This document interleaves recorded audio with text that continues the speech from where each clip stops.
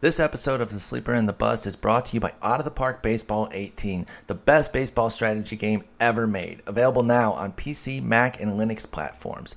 It's officially licensed by MLB and MLBPA, allowing you to take any team from any era, from any level, and run it the way you want with unprecedented depth, control, and authenticity. New for this year, 2017 opening day rosters, historic Negro League integration, run the ultimate what-if scenarios, tournaments, fall leagues, a redesigned injury system, an improved 3D game, real-time presentation and game highlights, improved player morale and team chemistry, and so much more.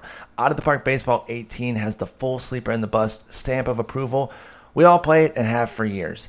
Even better, if you buy now through the Sleeper and the Bust podcast, you'll receive a special 10% discount off the retail price of $39.99 by going to ootpdevelopments.com, click on the order banner, and just enter the code SLEEPER18 at checkout to not only get a discount, but also help support the Sleeper and the Bust, indie sports video game development, and all the people who work to bring you the great game of Out of the Park Baseball 18. Once again, just go to ootpdevelopments.com, click on the order banner, then enter the code SLEEPER18 at checkout for a special discount and to support our show. Guys, I'm obsessed with this game. It is so much fun. I played a lot of OOTP 17. You guys have heard me talk about my Twitch streams, twitch.tv/pspore24. I was streaming my 17 franchise over there. I did a fantasy draft in 1995. I was able to get Ken Griffey Jr.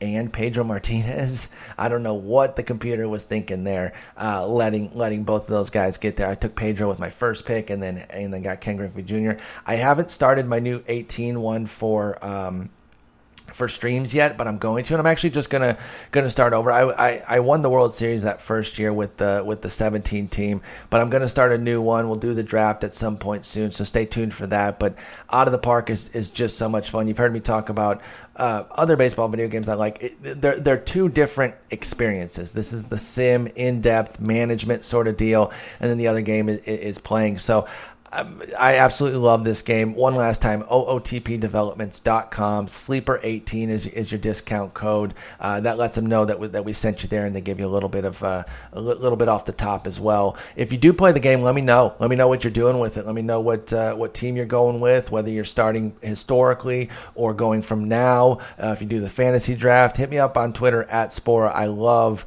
kind of seeing how people go, because it doesn't just play out 100% to history. Things can change, and you can have guys, you can have a failed prospect that actually pans out for you. So I love seeing that stuff. Definitely hit me up there. And thanks for supporting the show by going to ootpdevelopments.com.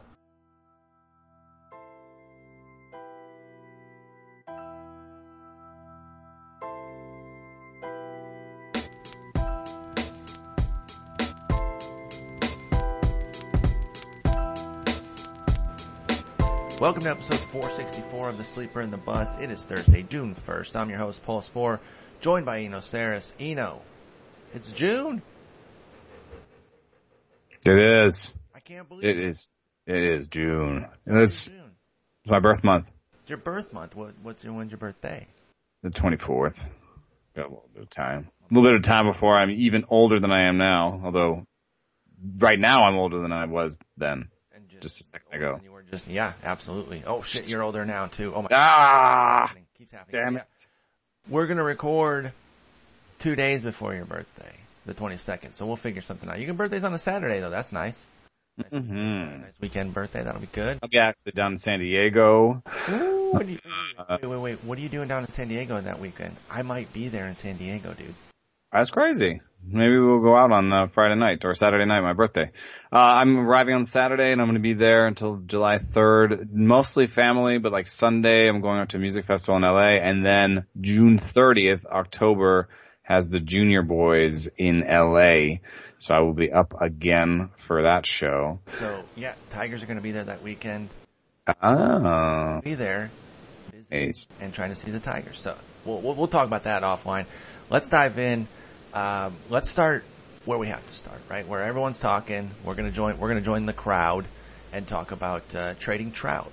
Jeff Zimmerman wrote a piece today, did the math on all of it, and came out with some good names that maybe you should be asking for Trout. I don't know. It's so hard, but let's dive in. leading off, question of the day. What would you take for Trout in a non-keeper roto league? Let's assume 12 team. I think more people play 12s than 15s, but this kind of helps out with, it's in the middle. 10s, 12s, 15s are probably the most common 3 league sizes. Let's just go right in the middle. 12 teamer. You've got Trout. You're competing. You're not first. Let's just put you in the top 4. You're in striking distance, and you've lost Trout. What would you take in like a 1-for-1? Like what kind of 1-for-1 would you look for? And I assume it would be a hitter. Let's assume hitter, since you're trying to replace such a beast. Well, I just wanted to look at my 10 team and see who was available. If I just wanted to pick up a center fielder, I'd be looking at Ender Inciarte, probably. That's just a good idea of, I think you'd have to make a decision of, are you picking up to cover the average and runs that you've lost, or the homers and RBIs, right? It would be team dependent, because obviously you're not going to find somebody who does it all on the waiver wire, even in a 10-teamer. So you're going to try to make that decision of like, okay, which of, you kind of bunch the categories together, maybe like average, speed, and runs, and then power production, homers and RBIs kind of. So those are the two. Who would be the best power center fielder you can get, or outfielder? In a 10-teamer, I switched over to my deeper league and I was looking at Hunter Pence and Nick Markakis.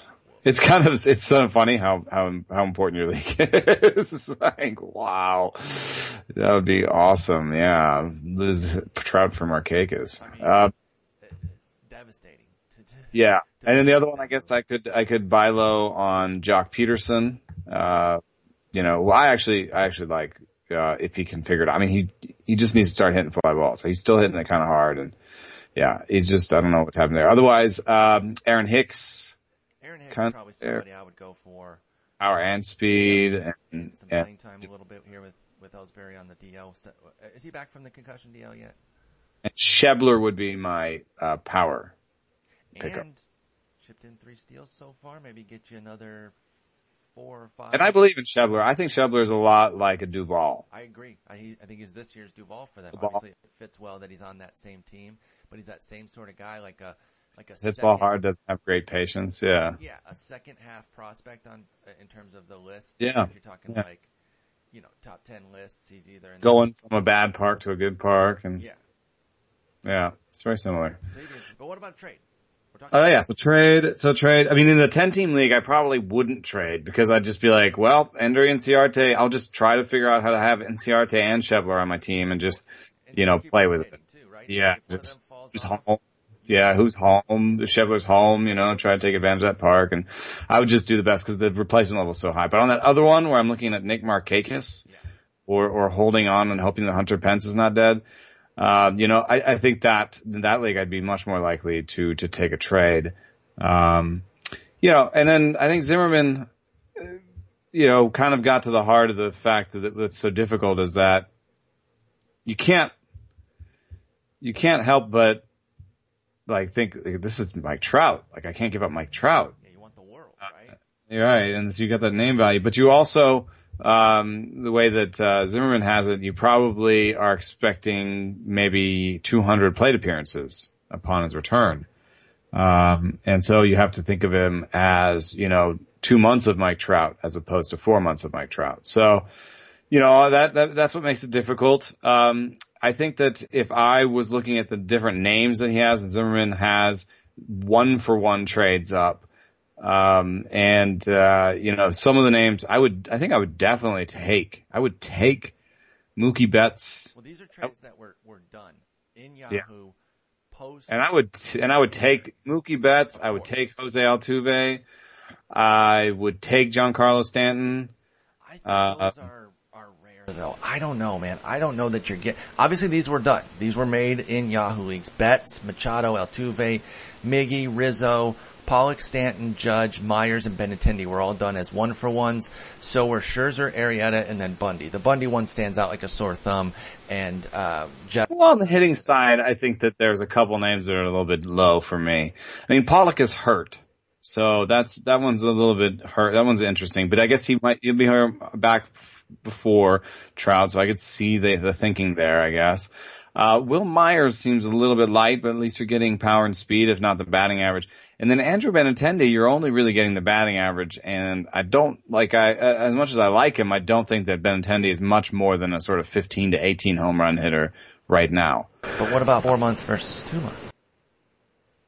Yeah, but 15 homers from Benintendi, that's half as much. So you get Trout plus the replacement guy, you'll get more home runs than Benintendi. That's true. Trout plus the replacement guy might have the same batting average as Benintendi. And then Trout plus the replacement probably has more steals than Benintendi. So, well, depends how much Trout runs when he's back. This was done on a stolen base. Right, that's a good point. And, that's one thing that Benny does have. He has 7 swipes right now, 7 for 8. Probably going to get another 10 the rest of the year, maybe more even. I don't know. I'm really curious, and I hope people leave comments. If you traded Trout or if you saw a Trout trade in your league, what was it? And I'm really looking for non-keeper leagues because I think that's where it's really hardest to do something. Obviously, in keeper leagues, that changes everything. Someone that's not contending would be willing to buy, those sorts of things. So I'm really interested in non-keeper league trades for Trout. And I agree with you. A lot of these names would be appealing. Some of them would be coming up a little bit short. I agree with you on Pollock specifically. What about Machado on the buy low? You just go flat out. You say, you know what? I want your name value who's sucking for my name value who's amazing but on the shelf. Would you get that one done? Because you haven't said anything about Machado. Yeah, that was a difficult one for me too. And they're first round talents when they're right. Machado, the only thing that I keep looking at when I look at his line in order to try and as a reason behind it, not just the batting average itself, is that he's popping the ball up a lot. But he's this rare talent that has popped the ball up a lot in the past. So okay, see, I didn't. Here's this. Do you ever have these blind spots with players that are like superstars? Right? He's a legit superstar. But I haven't really had Manny Machado on many teams. So while I'm aware of him, I know his stats, what he can offer kind of loosely. I don't often deep dive. So that's kind of a blind spot for me. I actually didn't know that he has had a pop-up problem. I'm looking at it right now. He's had a consistent pop-up problem throughout his career, as you mentioned. So it's been exacerbated this year with even more infield flies and even a higher fly ball rate. Yeah, it's true. That's worrisome and that's not great. But at the same time, he's had it forever and he's been really good in the past. So I look over at X-Stats again and I see a 266 batting average, 340 on base, 520 slugging. That's a lot better than what he's actually showing. So, even with some of these flaws, that's a very good player. I wish, he's not really stealing bases though. I'm saying that without looking at his page. He's not stealing bases, right? He stole like none. He stole like 0. Yeah. But, he's already stolen at least a couple this year. I know for sure. Yeah, he's 2 for 3. It's just. Plus, it's like not the same position. So it's like, what if you have a great third baseman and then you just add Machado and you're like, okay, that solves my Trout problem? He's shortstop. Yeah. I mean, I would take it, I think. I think I would take it because I think, Machado's got better days in front of him. His expected home runs are 13, expected slugging is 520. That sounds to me like basically Machado. So that's kind of I don't think pay off huge if you do. And Baltimore gets hot. That part could get real friendly to him real soon. So hottest, right? You've said before that surprising. Hottest park on average, yeah. Hottest park on average especially once you get in the summer, and we just hit June, folks. I mean, that's somebody I would probably be looking to get. Generally speaking, obviously it's going to cost you, but the Trout thing I think is particularly interesting because of the scenario for both with Machado struggling and Trout of course hurt. But I think you might be able to take especially if you're taking names that are on the lower end of the spectrum for these trades. Let's say you're willing to take a Will Myers or you're willing to take that Benintendi. I mean, for gosh sakes, you're not going to take the 1-for-1, I don't think. I mean, I don't think. You're talking about with Bundy, you would say, well, of course with Bundy. I don't even want to really. Yeah, but even with Benintendi, and I think even with Myers, I'd be like, yo, I need a closer too. Yeah, and then I'll back my crappiest pitcher. And just help me in a couple places, and I'm just going to hope that I can plug these holes. and you know, you're going to get this excellent, you know, and another thing about setting head to head versus roto. Yes. So in roto, I think I might be a little bit more inclined to trading him away because you're just accruing all year, and 188 200 plate appearances is the good side of the recovery. He had an actual ligament surgery, and ligaments don't heal as well as bone. Actually, I didn't know this before, but the blood doesn't basically circulate in the ligament in the same way that it can circulate in the bone. So in some ways, bone injuries can be better because there's just a bone to heal, and ligaments are more complicated. So I could see, you know, and then they had this whole capsule that they were talking about I've never even heard of before. So, you know, you say, you know, 200 plate appearances. I think you rarely ever get more than you think. And then there's a lot of times when it gets worse. So I think in roto, I'd be like, well, you know, it's just 200 plate appearances. It is a great 200 plate appearances, but there's a chance it's only 150. What if the team sucks and, you know, the recovery isn't going amazingly? Then they push it, right? Because this team, it's like it's going to suck. So, you know, I think, but in head to head, there's that idea that maybe I can make it to the finals, and all of a sudden I've got Mike Trout on my team. That's the cool thing about head to head. If you're off to a great start, you know, you might just tough it out and keep that chip. Almost like a trade chip, and the week to week thing is more conducive to kind of trying to make it work, right? And fitting different guys in there, in your lineup. So I totally agree with you that the head to head aspect makes it way different. Yeah, and then head to head too, like it was great to have Trout's all aroundedness, but maybe without him you don't have a real steals threat, or you know what I mean? I mean maybe you just sort of punt steals until he comes back, or, you know, just kind of keep an eye on steals. And maybe you do that Schebler and Inciarte thing, but you have Schebler in most of the time, kind of punting steals with Inciarte on your bench, but able to, if you're close in steals, bring Inciarte in late in the week and try to get it. Yep. That's a good call. So, but yeah, I mean, like taking Benintendi or Meyer straight up is not what I would do. So all of this was a ruse. The real answer is to just punch yourself in the face and stop playing. Oh my God! No. You know, and don't you know? I saw a very interesting piece by Brian Walton that brought in Chandler and Steve Gardner from USA Today and Todd Zola. That makes sense. Who we know and love. And they were talking about the DL, and you know, this is an extension of the conversation about Trout. You know, they were talking about the DL and how, you know, I forget who it was. One of them kind of said that they didn't. I think Todd saying they didn't think it was that big a deal, and Brian Walton even when he set it up was like, you know, there's been 160 DL, you know, appearances this April to like 149 the year before. And I was like, nah, but you can't do April because the season starts at different moments. You're talking about they already put DL spots previously to the, before the season started. Is that what you're saying?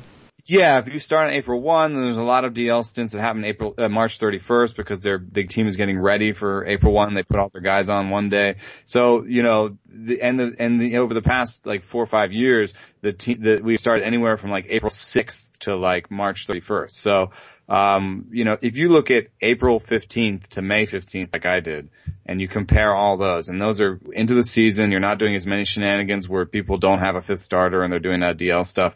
You know, if you just look at April 15th to May 15th, DL stints are up 50%. And that's huge. So I can't imagine, it's weird to me. I know, actually I'm mad for Steve Gardner, because Steve Gardner plays in a lot of super only leagues, like our AL Labor that we're in together, that he's run for a while. And in those leagues, a lot of times you have unlimited DL because I think it's sort of two-sided. One idea is the waiver wire is so crappy that you don't want to hurt somebody twice, by making them lose the player if they have too many DL players, you know, and also having to pick up somebody crappy in the meantime. So I could see if you had a bunch of leagues with unlimited DL, you'd be like, man, no problem. I got a lot of people on the DL. It's no big deal. But, in all of some of them were talking about, like, is it even, common to have limited DL slots? I was kind of yelling at the TV, like, oh, are you kidding? Like, every Yahoo league I've ever had just has like three DL slots. ESPN has limited DL slots. And then you can't even change it in season. We've already talked about this a little bit, and I don't want to talk much, but to me, this has been a very difficult season. And here's the wrinkle that I thought that came up in the chat today that I'd like to get your opinion on. So their pitchers are going on the DL more. So it's mostly like starting pitchers that are going on the DL more often. Some of it's the phantom DL where they've got 6 or 7 starting pitchers and they're moving guys around but seemingly doing that, huh? Right, yeah. And then if you look at your own DL slots, you'll probably see a lot more pitchers than hitters. I think hitters, it's more definitive. I mean, one of the things that someone told me about, when they went into the game, what did they learn? I wrote a piece for ESPN at the winter meetings one time. What did they learn in the game? And one of them said that pitchers are always hurt.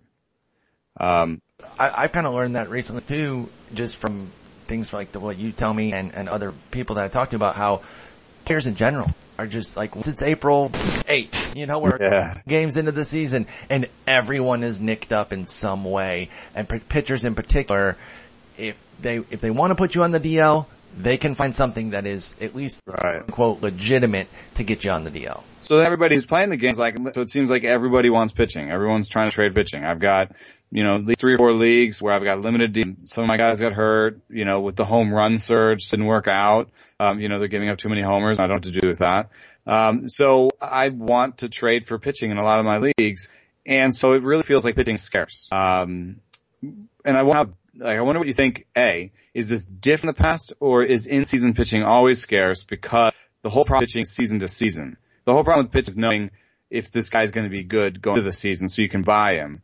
It's a little bit, once you're in the season, the people have the pitchers they think are bad, and it's always been that way in season, it seems. So I don't know if the DL hasn't, I'm not being clear, but it's like, do you think this is very different? I think it's very different with regard to DL, period. However, do you think this is different between hitters and pitchers, and do you find pitching more scarce and it's harder to deal? And lastly, would you pay more for pitching going into next season because of it?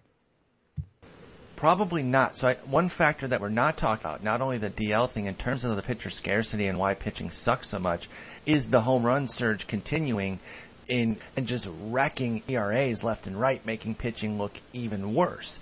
And so it's hard to feel like you can trust guys because the quickest way to damage an ERA to get a 6-run outing is via the home run. And so that has played a big role in it as well. So when you talk about losing all these guys to injury and dealing with all these exorbitant home run rates again, where if you're under 1 at all, you're somebody to be at this point. I think both of those factors really do play into it.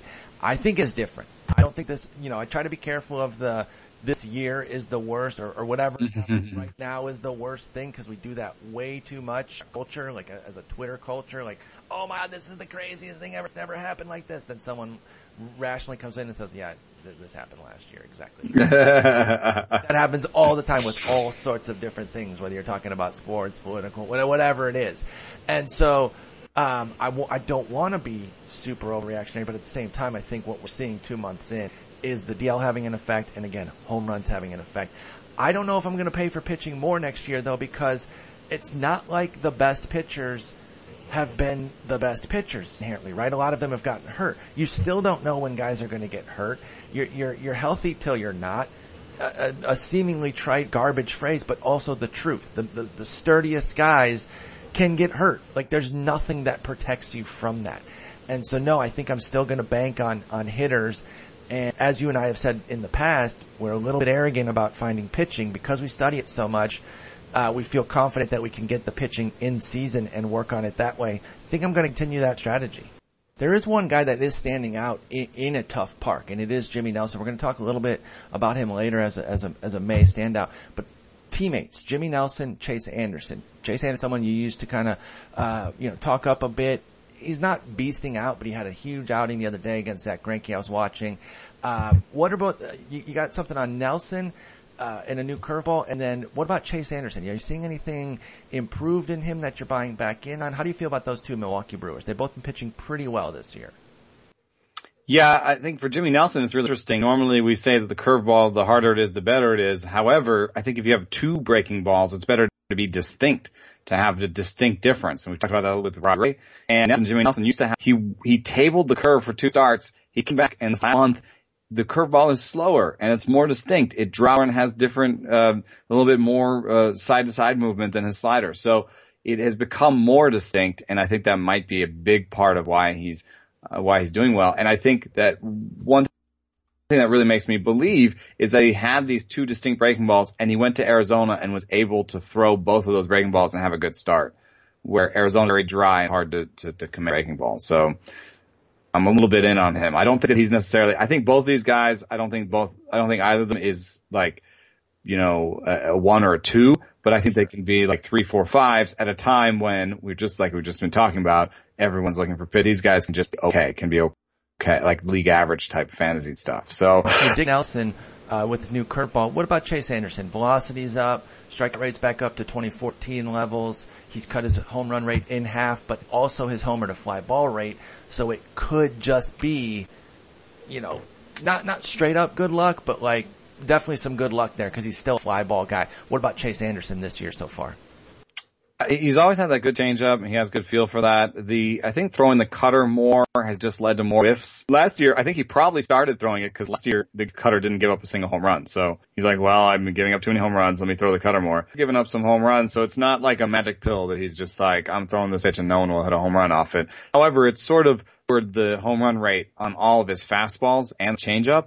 So I think it probably looks enough like his four seam and sinker that people are having a harder time telling his fastballs apart and having a harder time sitting and hitting those fastballs harder. So it's really hard, and this is what's so difficult about season, looking for players in season is, especially during a home run environment like this, is that home run suppression is the hardest thing to believe in.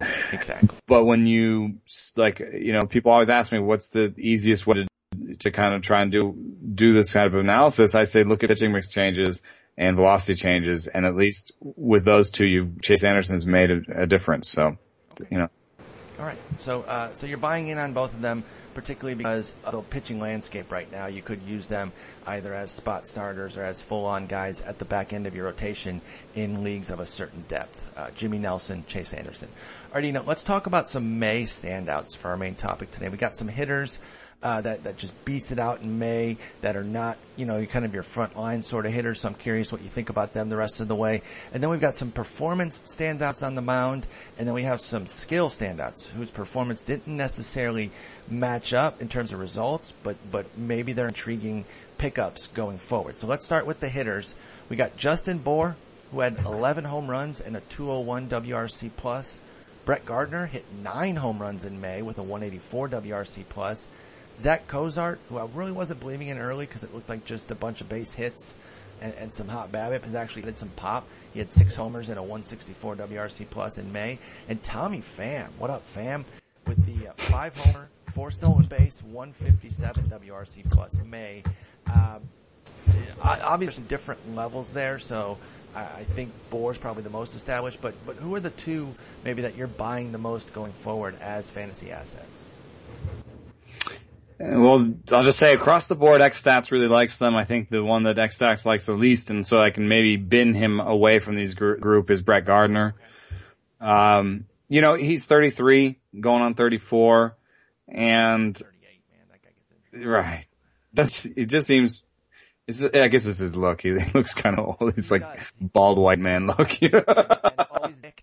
So you're like, dude, you got something wrapped or some tape somewhere. Yeah, grinder style. Yeah. Him 11 yaks, 5 stolen bases. Yeah, but his expected slugging percentage is like 439 versus his actuals is 529.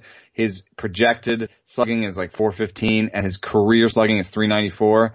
And when you have all of this breakout in one space, basically his power, it is nice that he's hitting more fly balls, but as a 34-year-old where, you know, the expected velocity, like the velocity and launch angle stuff is not really matching up.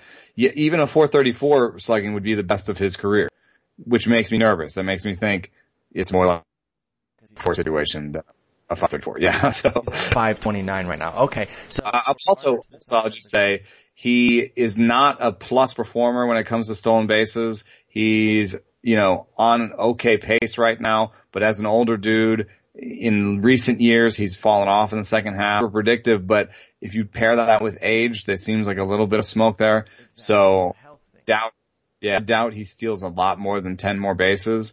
And if he steals 10 more bases and hits you home runs like he normally does going forward, like another 7 home runs, then even though it looks great right now, you're really only getting sort of like a 5-5 guy, you know, like a 7-7 guy the rest of the way with like a Met batting average. It's not super exciting. Kozar has an expected slugging percentage over 500 and plays in a great park. The only asterisk, and he's had a couple adjustments in the past and a couple moments like this in the past where he put together, you know, good pace and good power. He just happened to get hurt the last time he was. That was 2015. He was off to an amazing start to the season. 9 homers in 53 games. He only played 53 games though, and so he showed a little pop last year, career high 16 homers, but again 121 games, so he was cut short yet again. This year, as you mentioned with Kozar, not only the power production, but a big boost in patience, 14% walk rate. That lineup isn't so bad at the top either. The first kind of 5 to 6 are legitimate in Cincinnati. Now, is he somebody that could be traded though, since he's 31? Yeah. Is that Kozar? Could he be moved out for something? Well, there is one little asterisk, is a mechanical change he's made. He's basically put the bat on his shoulder. I think that makes him less aggressive and has made him, you know, wait a little bit longer. So that might speak to the patience. I think that's all been really good for him. If he was going to stay in his position, like you look at X stats again, you look at, you know, projected, he is higher up at 600 slugging, so you're like, oh, that's a lot more regression. However, his projection is for a 440 slugging, and his X stats is for 470. So across the board, you're talking about power. You're talking about a better position. You're talking about a younger player, although he is 31 already. And then you have to add in the wrinkle of what happens when he leaves Cincinnati. However, X stats is not park adjusted right now, I don't think. Okay. So, you know, if he had a 470 slugging going forward, I think you'd be pretty happy with that. So, any team that needs a shortstop, like right off the top of our head as a contender, because I'm failing at it. So, I mean, if the Orioles believe they're in, oh yeah, yeah, that's interesting. I don't think there's necessarily you know, would you move him off position? He's a really good shortstop, isn't he? Yeah, I don't know. I mean, the Cubs gonna? No, I don't think so. They have Baez. They really want to make a move. They put Baez at short and tell Rusney he needs to work on some stuff, whatever. Move Turner to center and put Kozar at short in Washington. After losing Adam Eaton, I don't think that's impossible, right? I don't think that's. It's like the only real match right now, actually. Yeah, I think I agree with you because I'm looking. Unless someone gets hurt. Maybe he won't go anywhere. You know, it is the name that I sort of gravitated toward. I mean, other than Justin Bour. Justin Bour is your homeboy. You've convinced me on him. I don't know that he's this good, but his X slugging was the best of the group. Plus you combine it with, a pass slugging that's the best of the group. Plus you combine it with the fact that we thought he could always do something like this. I don't know. He got cut last year too, man. I swear he was on his way to 30. 15 and 90 games, so it's not perfectly a 30 pace, but the summer was just getting going, man. I think it was a wrist injury. Man. So I'm excited about Justin Bour right now for sure. Yep. And then, you know, even though he's not great against lefties, this year, he's doing really well against them. I wouldn't necessarily say that will continue. 343 average and 4 homers against lefties. You know, I think he strikes out 33% of the time against lefties. He has a 444 BABIP against lefties right now. I mean, you know, there's a lot of regression coming on there, and I think that's what will hurt him in the batting average standpoint, is that they'll leave him in against lefties because that's what they've done because he's been doing well. And so then you'll see some 0 for 4s against lefties. However, that's fine because it might be 0 for 4 with a run or an RBI. He'll find a way. Yeah, and he'll find a way to give you a little bit more counting value than he's had in the past. I mean, 46 was his career high in plate appearances in 2015. I think we're good to go on getting past that this year without a major injury. So, I think through talent, he's like a 270-30 guy with good on base skills, which is, if the team stays healthy, then he'll have okay runs and RBIs for the rest of the season. And even if they don't, he can give you that power and do it without giving you a terrible batting average. So if Justin Bour is available, I actually made the jump to Justin Bour from Carlos Santana in my 10-team league because, I was just like, Carlos Santana is fine, but there's been plenty of years where he hit 25 homers and had like a 230 batting average, and it just could be one of those years. And I think he'll heat up because he often does in the summer. Carlos Santana does, but in a league where Justin Bour is available, you make that move just to, if anything, just to play the hot hand. If anything. Or just back to Santana down the line, I would still make that move. So I totally. Yeah, I mean, I needed a batting average too, so it's like, even if Santana plays to the back of his baseball card, and Bour plays to the back of his baseball card, I'm getting a better batting average, so. Absolutely. Bour should be noted, 269 career average. So his 288 is not completely out of bounds, although as you said, it is by the verse lefty work, which will come down, so probably back down toward the 260. I only included Pham because Randal Grichuk was out. And I don't know that Jose Martinez deserves the playing time over Pham. Pham, somebody that produces every time he comes up. Is there anything here though? 5 homers, 4 stolen bases in a month. That's nice. Anything you can rely on? Is he a mixed league? Is he an all formats guy while he's up, or is it too much in 10-teamer to go with Tommy Pham? Well, I don't like that park so much. It's a dampening park. It's pitcher to neutral, depending on kind of the time of the year, really. And then the team is very much sort of like the Dodgers type of team where they're just, you're in the line when you're in the lineup, and you just figure it out. So, I think on the 10-teamers, especially in my 10-teamer, I have like 2 bench bats or maybe even 1. I can't afford to have a Pham because he just won't be in enough that I know, I'd rather have a guy that I can plug in and he's going to be great. So yeah, I don't think 10-team, but I like him. He's a good player. He's another one. He's kind of, I think the Cardinals look for guys who can hit the ball hard, and they'll figure other things out. That's the sort of stated reason for getting, Randal Grichuk in the past. Absolutely. He has crazy hard hit rates, but just wasn't working, so they sent him out. Pham is such a Cardinals player. It's ridiculous. Didn't debut in the majors till 26. Has been beasting since he's come up. They wait right in the middle of his peak. Yep, yeah. They wait until these guys are 100%. The non-superstar prospects, they wait until they're 100% ready, or seemingly, and then they bring them up and they get production out of them. So, yeah, Pham, I do think it has to be a little bit of a deeper league because of the playing time not being guaranteed. I agree with you there. So, we're prioritizing Bour and Cozart. Gardner, might want to go ahead and try to sell high on that for as much as you can. Obviously, you're not going to get a mint, but you'll get something. And then Pham, you got to be in a little bit of a deeper league. What about, let's move over to the pitchers and let's talk the performance standouts. We already covered Jimmy Nelson. He had a 2.28 ERA, 116 WHIP, and 22% strikeout minus walk rate. A couple other guys. Robbie Ray had a 2.56 ERA, 0.91 WHIP, 22% strikeout minus walk rate. Zach Godley went 2.20, 104, 14%.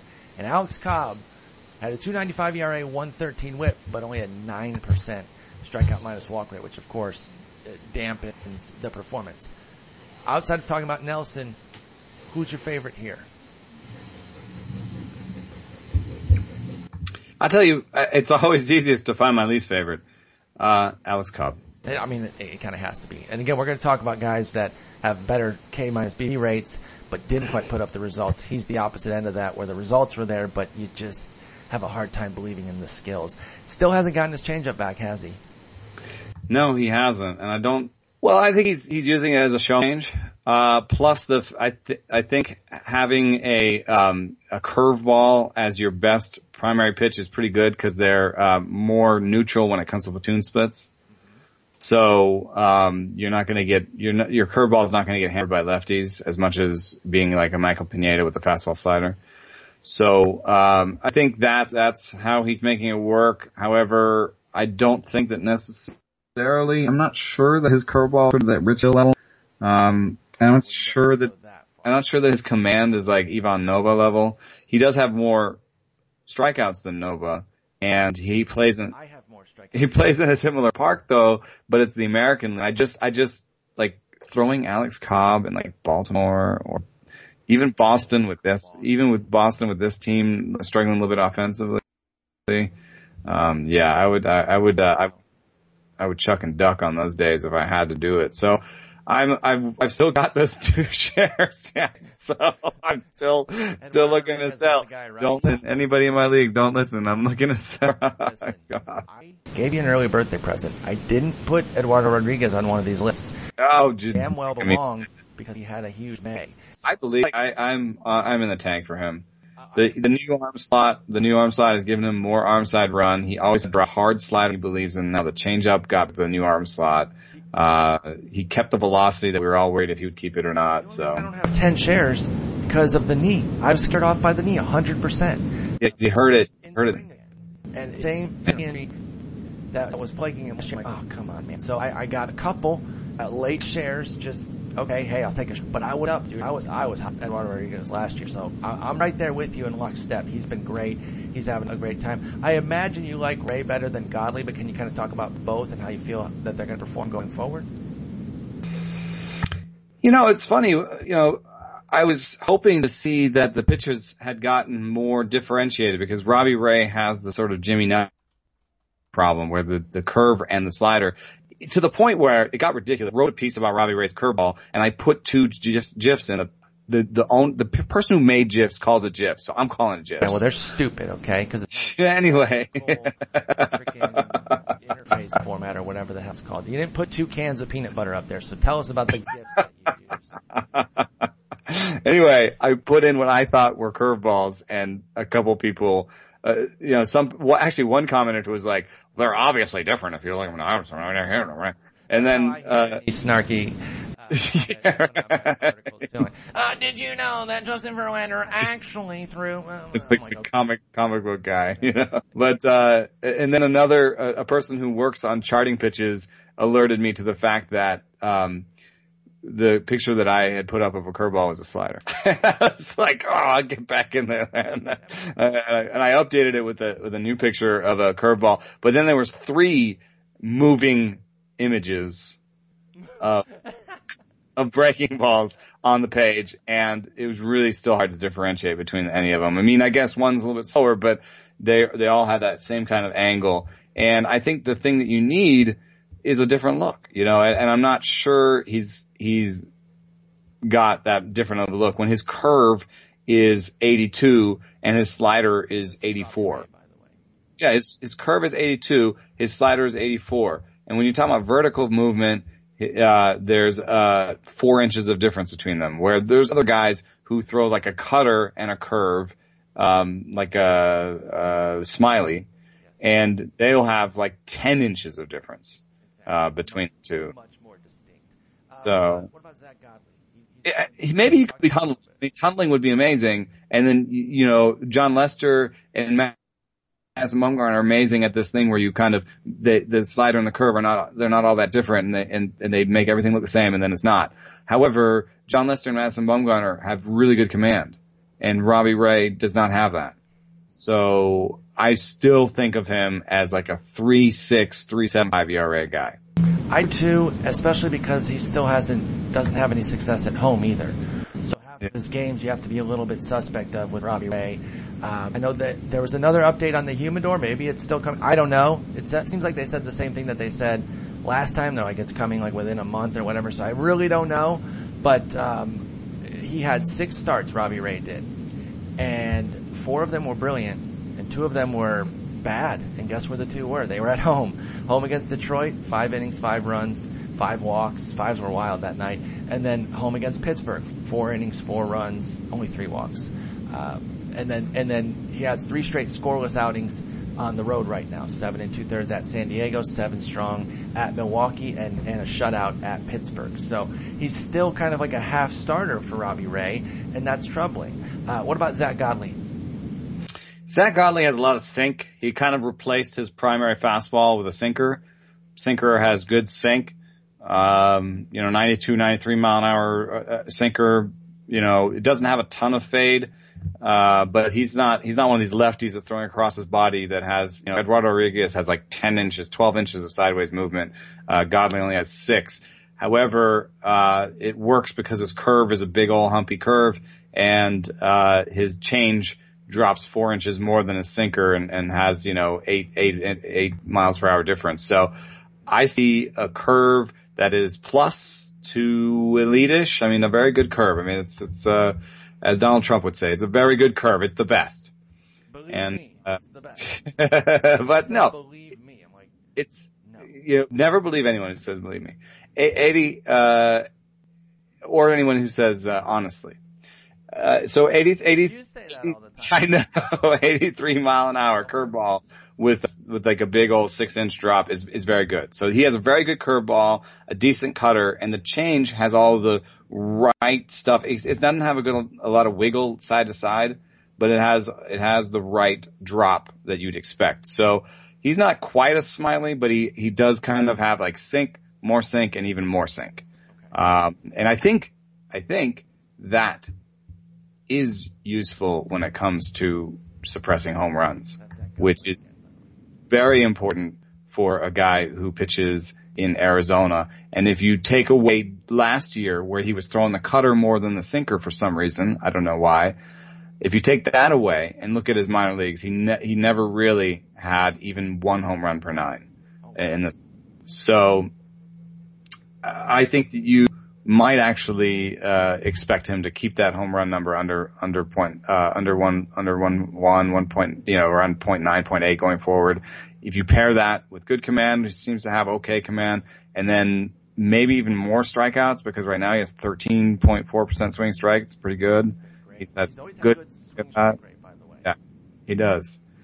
Because, vertical movement is good for swinging strikes. It's horizontal movement that gets you ground balls because that moves along the barrel. Exactly. It's vertical movement that gets you swinging strikes. It can leave you vulnerable to home runs, which is why it's kind of amazing that he's got this vertical movement with good swinging strikes and a 64% ground ball rate. I mean, I'm pretty much buying. I know that the projections are boring, and I can see why if I look back and look at a couple, whips that he's had and a couple, walk rate problems that he's had, and his first 2 attempts at the big leagues, he was more walks and stuff. Yeah, but I think he's different. I'm with you on these changes. I think Zach Godley's got a little something.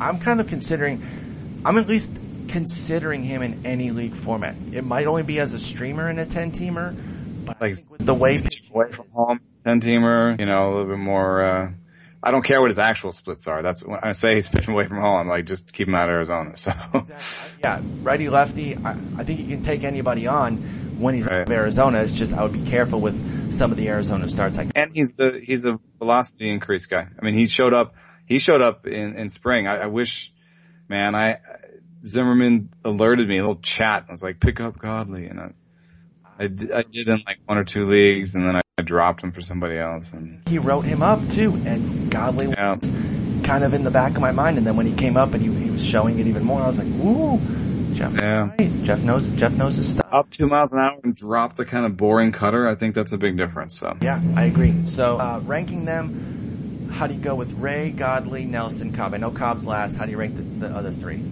Let's say 12 team mixed. I think Nelson and Ray are very similar. I think they're actually righty-lefty versions of each other. And that's why they had virtually the identical, well, that's not why they had, but I'm saying they had almost the same exact numbers in May. I totally understand what you're saying too, righty-lefty versions of one another. So I'd rather have the righty, I think. What's that? I think I'd rather have the righty. Robbie Ray is ceding the platoon advantage more often than Nelson. Well, and I'd rather have the guy that isn't automatically terrible at home. I don't think Jimmy Nelson has quite the same platoon split. I can use him at home sometimes. I'm going to check my. Actually, I think Nelson for his career has been better at home, and it might, as much as sometimes you look at that, sometimes you don't. I think that in this case, it might. Milwaukee is actually pretty humid, and it's a lot. Even though he gives up home runs, I think it might be good for his breaking ball command. That Milwaukee, is kind of wetter than Arizona, so. And that'll happen even if you're in a dome. I mean, we're just talking about like sort of humidity, the air. It's not, you're not gonna air condition all the air out of there. So I think those guys, I guess they're one, but in some ways I like Godley better. Godley's a little bit more unknown. The floor is lower and the ceiling is higher, than those guys. But I guess since he's less known and the strikeout minus walk total, which is one of the best ways to look at a one number, is lower than the other two, I'll put him second. So I guess I go Nelson, Ray, Godley. Some people are probably surprised that we take Nelson over Ray, but it's pretty close. And it's just a little bit overrated. And so, yeah, they might be. It's so stark. You cannot use this guy at home. 2 runs away from home, 5 runs in 5 innings at home, 4 runs in 4 innings at home, no runs away from home, no runs away from home, no runs away from home. Forget it, man. I'm going Nelson, Godley, Ray. Oh, wow. I'm putting Ray third. There's a small split. It's not a huge difference, but I would rather have Godley. I mean, if any of these guys is going to suppress home runs, to me it's Godley. Agreed. Yeah, I mean, 65% ground ball rate, that's Keuchel. I mean, there's 2 or 3 guys a year who have 60%. Yeah, once you're over about 60%, that's when it's starting to be something where you have major impact over the kind of hit suppression and home run suppression that you have. And so Godley has that. So I'm going to go with Godley. Let's finish up real quick with these skill standouts. The skills were there, the results weren't just yet. I know Bauer's been Trevor Bauer, 5.82 ERA, 141 WHIP for the month, 23% strikeout minus walk rate. His last 3 or 4 starts, though, were really good. He just started the month off a little bit shaky. Drew Pomeranz, 4.30 ERA, 140 WHIP, 21% K minus PV. And then Vince Velasquez, 5.02, 140, and then 18% strikeout minus walk rate. Who's your favorite going forward? Who would you go out and buy? Because I think they can all be had without paying through the roof right now.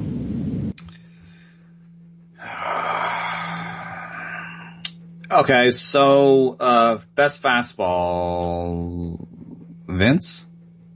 Yeah, probably. Best park situation, Bauer? Bauer for sure. Best size of pitching mix, Bauer? Has probably more pitches than the other two combined. A note on that in a second, though. Best command. They're all bad. They're all bad, but I would say maybe Velasquez, maybe Pomeranz, okay. Maybe Pomeranz. I'm not pushing back because I don't have a firm opinion. Best secondary pitch, Pomeranz curve. Yeah. See, you're lining up a lot of things in different places. One thing I like about Bauer is he's actually simplified his mix recently, and he's throwing. Yeah, he was fastball. I think this is kind of amazing. If you've been following Bauer's career, let's see. I'm going to do it by game. This is the first time. Ups and downs with Bauer. Like I'm in early, quit him, came back, and I've been pretty meh the last 2 years. So 90% fastball curve. Oakland game. Oh, he cut them up, by the way. And of his biggest curve usage of his career, like 3 of the top 10 are in the last 5 games, and then the other parts of the top 10 were the end of the season last year. So he's been gradually going towards more curveballs. He throws a 1 split a game now. His changeups are down like 1 or 2 or 3 a game. I think so. I think he doesn't throw the screwball anymore. And, he doesn't really throw the slider. The cutter he kind of uses judiciously. So in some ways he's a lot more like Pomeranz than he used to be. Yeah. With, I think, the benefit that Pomeranz doesn't have of if the fastball and curve needs something extra, he's got the other things. You know what I mean? Like Pomeranz can't even, like sometimes Pomeranz throws a cutter and it calls it a change and nobody knows what it was and everyone's looking at him like, what was that? And he goes back to the fastball and the curveball. He's like, I don't know. I'm sorry. I didn't mean to throw something different. Here's a curveball. Yeah, right. But, if you add up the 2 things that Bauer's done recently, the front door 2-seamer and more curveballs, including more curveballs in the zone, that's how you have the same swing strike rate and a nutso strikeout rate. So he's getting more. Again, because that was my biggest question was, as you mentioned, swing strike rate is dead same. 9%. It's been 9% pretty much the last 4 seasons, 9.6% in 2015. But a 30% strikeout rate is 9 percentage points better than last year. How do you get that without improving swinging strike rate? Well, around last year, he started throwing the front door two-seamer, which is a two-seamer that starts on the lefty's hip and then goes over, that gets into the zone. So the lefty says, I'm not going to swing at that, and it falls. The lefty says, what does he say? I don't think so, Tim. That's what. I don't think so, Tim. I think Stat Corner actually has a called strike number, so let me see if I can call that up. But the other thing that he's doing now is with that quantity of curveballs, he's throwing more curveballs in the zone. So, let's see here. Is Bauer our favorite here? Is that who? Percent of pitches in strike zone taken for a ball. Swing on Pence, but sometimes Stat Corner bothers me. Oh, man. I got you on call strikes here. Just a moment if you can. It's really where? I can't tell you. I can't say it on the air. I can tell you after. Well, his number of pitches in the strike zone taken for a ball is way down, but that's not what I'm trying to get at. Ahead of the count more than ever. That's still not it. Anyway, look at this. He's getting a framing benefit. The the biggest number of his career, percent of pitches outside the strike zone taken for a strike, is up to its highest. So Gomes must be stealing some strikes for him. Gomes is healthy too. Okay, here's called strike rates last 4 years: 31%, 29%, 33%, 35% this year. So it is a career high. So some more takes, because everyone says this is Trevor Bauer, he's going to walk the lineup. They're taking pitches. He's getting pitches that are close to the zone more often, and he's getting some pitches inside the zone. So, I mean, I don't think that he should be giving up nearly 2 home runs per 9 and a 350 BABIP. So there's some thing, right? Some pressure there. Homer 9. Some growth here. We're talking about a 26-year-old. There's no velocity concerns. So I think I like what he's doing in terms of like the group that you put together. It's kind of a poo-poo platter in some ways. It's a little bit hard to kind of pick one. That's by design, to make you pick one, basically, because they got good skills. The good K minus BB, a number. We never really suggest using a catch-all and trying to go that way, but if we're going to use one, it would K minus BB to start you down your path. And they all 3 had great ones in May, even though the results didn't meet up with it. And I think I would take Pomerantz in the end. Yeah, because Velasquez to me, he doesn't have the 2-pitch problem like Pineda, but the command is pretty bad. It's pretty bad. And then you add in the history of injury. I mean, Pomerantz has that as well. I was going to say, but Pomerantz's health. But it's for Vince, it's 2 things. It's the command and the history of injury. And then if you look, yeah. He just had an MRI. Oh my God. And he's going to be on the sideline. And his projections are the worst of the group. So that's an easy one for me. So it's between Pomerantz and Bauer. Yeah, I mean, it's a difficult one. There's definitely a lot. I think there actually might be more times he wouldn't want to throw Pomerantz, I guess. And I think that's right. In Boston, in Baltimore, in New York. I mean, Bauer's playing, the White Sox and in Cleveland and, you said it. I know. Listen, I was honest about where they were coming into this year, that they were a fringe contender. Everything had to break right. Everything has not broken right. They had to find a bullpen. They did not. Exactly. I mean, I came in eyes wide open about the Tigers this year, so I'm not too worried about it. But okay, so we're looking at you're going Pomerantz over Bauer. No, I think I might. It's close. It's 1A, 1B. Yeah, I think I'll go Pomerantz Bauer, but I like them both. And then Bauer's more different than he's been in the past, which is interesting. Exactly. Whereas Pomerantz is about the same he's ever been in the past. He's had home run problems in the past, and he's in Boston, and yeah. Okay. I think that's going to go ahead and wrap us up there. Covered some May standouts. Next episode, we will hit up on some closers that we haven't talked about in a little while. Coda Glover's in Washington. We'll talk about some situations that might be shaky. Wait, can I say something real quick? Of course you can. What the hell? Look at these standings. You're all depressed about the Tigers and they're 3 games out. And I'm not yelling at you for being depressed. What I'm saying is everybody has 25 wins. It's crazy. In the American League especially, it's Houston and then jump down 2 steps to New York and then jump down like a half step. I think the Angels are a terrible team and they are the 3rd best team in the AL. And here's the thing. That's why the injury is so devastating. I actually thought that they had a decent 25. And the problem was, I was like, if they get injuries, they're screwed. Well, they've gotten injuries, and obviously this is the most catastrophic one. Which one were you talking about? The Angels. Oh, yeah. They had a decent 25 coming into the season, but they've just been hit by injury. And now, of course, the biggest one to Trout.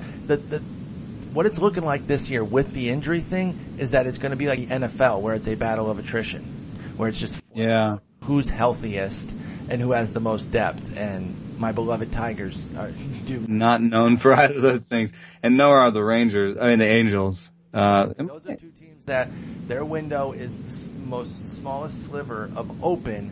And Miguel Cabrera's been on the DL, and now Mike Trout's out 6 to 8 weeks. Like, there are 2 things that could not happen to either of those teams have happened. Wow. But it's wide open. It's kind of crazy. The Giants are all depressed, and they got 22 wins, and the wild card leader has 26. Yeah, see, that's the crazy thing, though. I didn't realize they were only 4 out. Wow, you're right, dude. Look at the NL East. It goes from Washington at 33-19 to New York at 23-28. That division is a nightmare. Wow. Yeah. Central with the Brewers leading. But both Centrals are like pretty tight. Yep, they're just parity. They're just completely parity. And the NL West is a 3-way tie for first. With Arizona and the Rockies in there, not the Giants. Weird. This is weird. It's going to be a fun season. It's going to be a fun rest of the year. We might have one of those last days of the season again where, remember that when we first had the second wild card, I think? And the first day started every game at the same time, and it worked out brilliantly. Yeah. I was at a bar, I think, with David Appelman, and we were just like, what? 163s this year, too, which is always awesome. Yeah. To get those games. Team entropy. But I gotta let you go. I know you're up on a hard out here, so we'll let you go. We'll talk next week, talk some closers and something else. I don't know exactly what yet, but have a great weekend, Yes. Thanks for listening.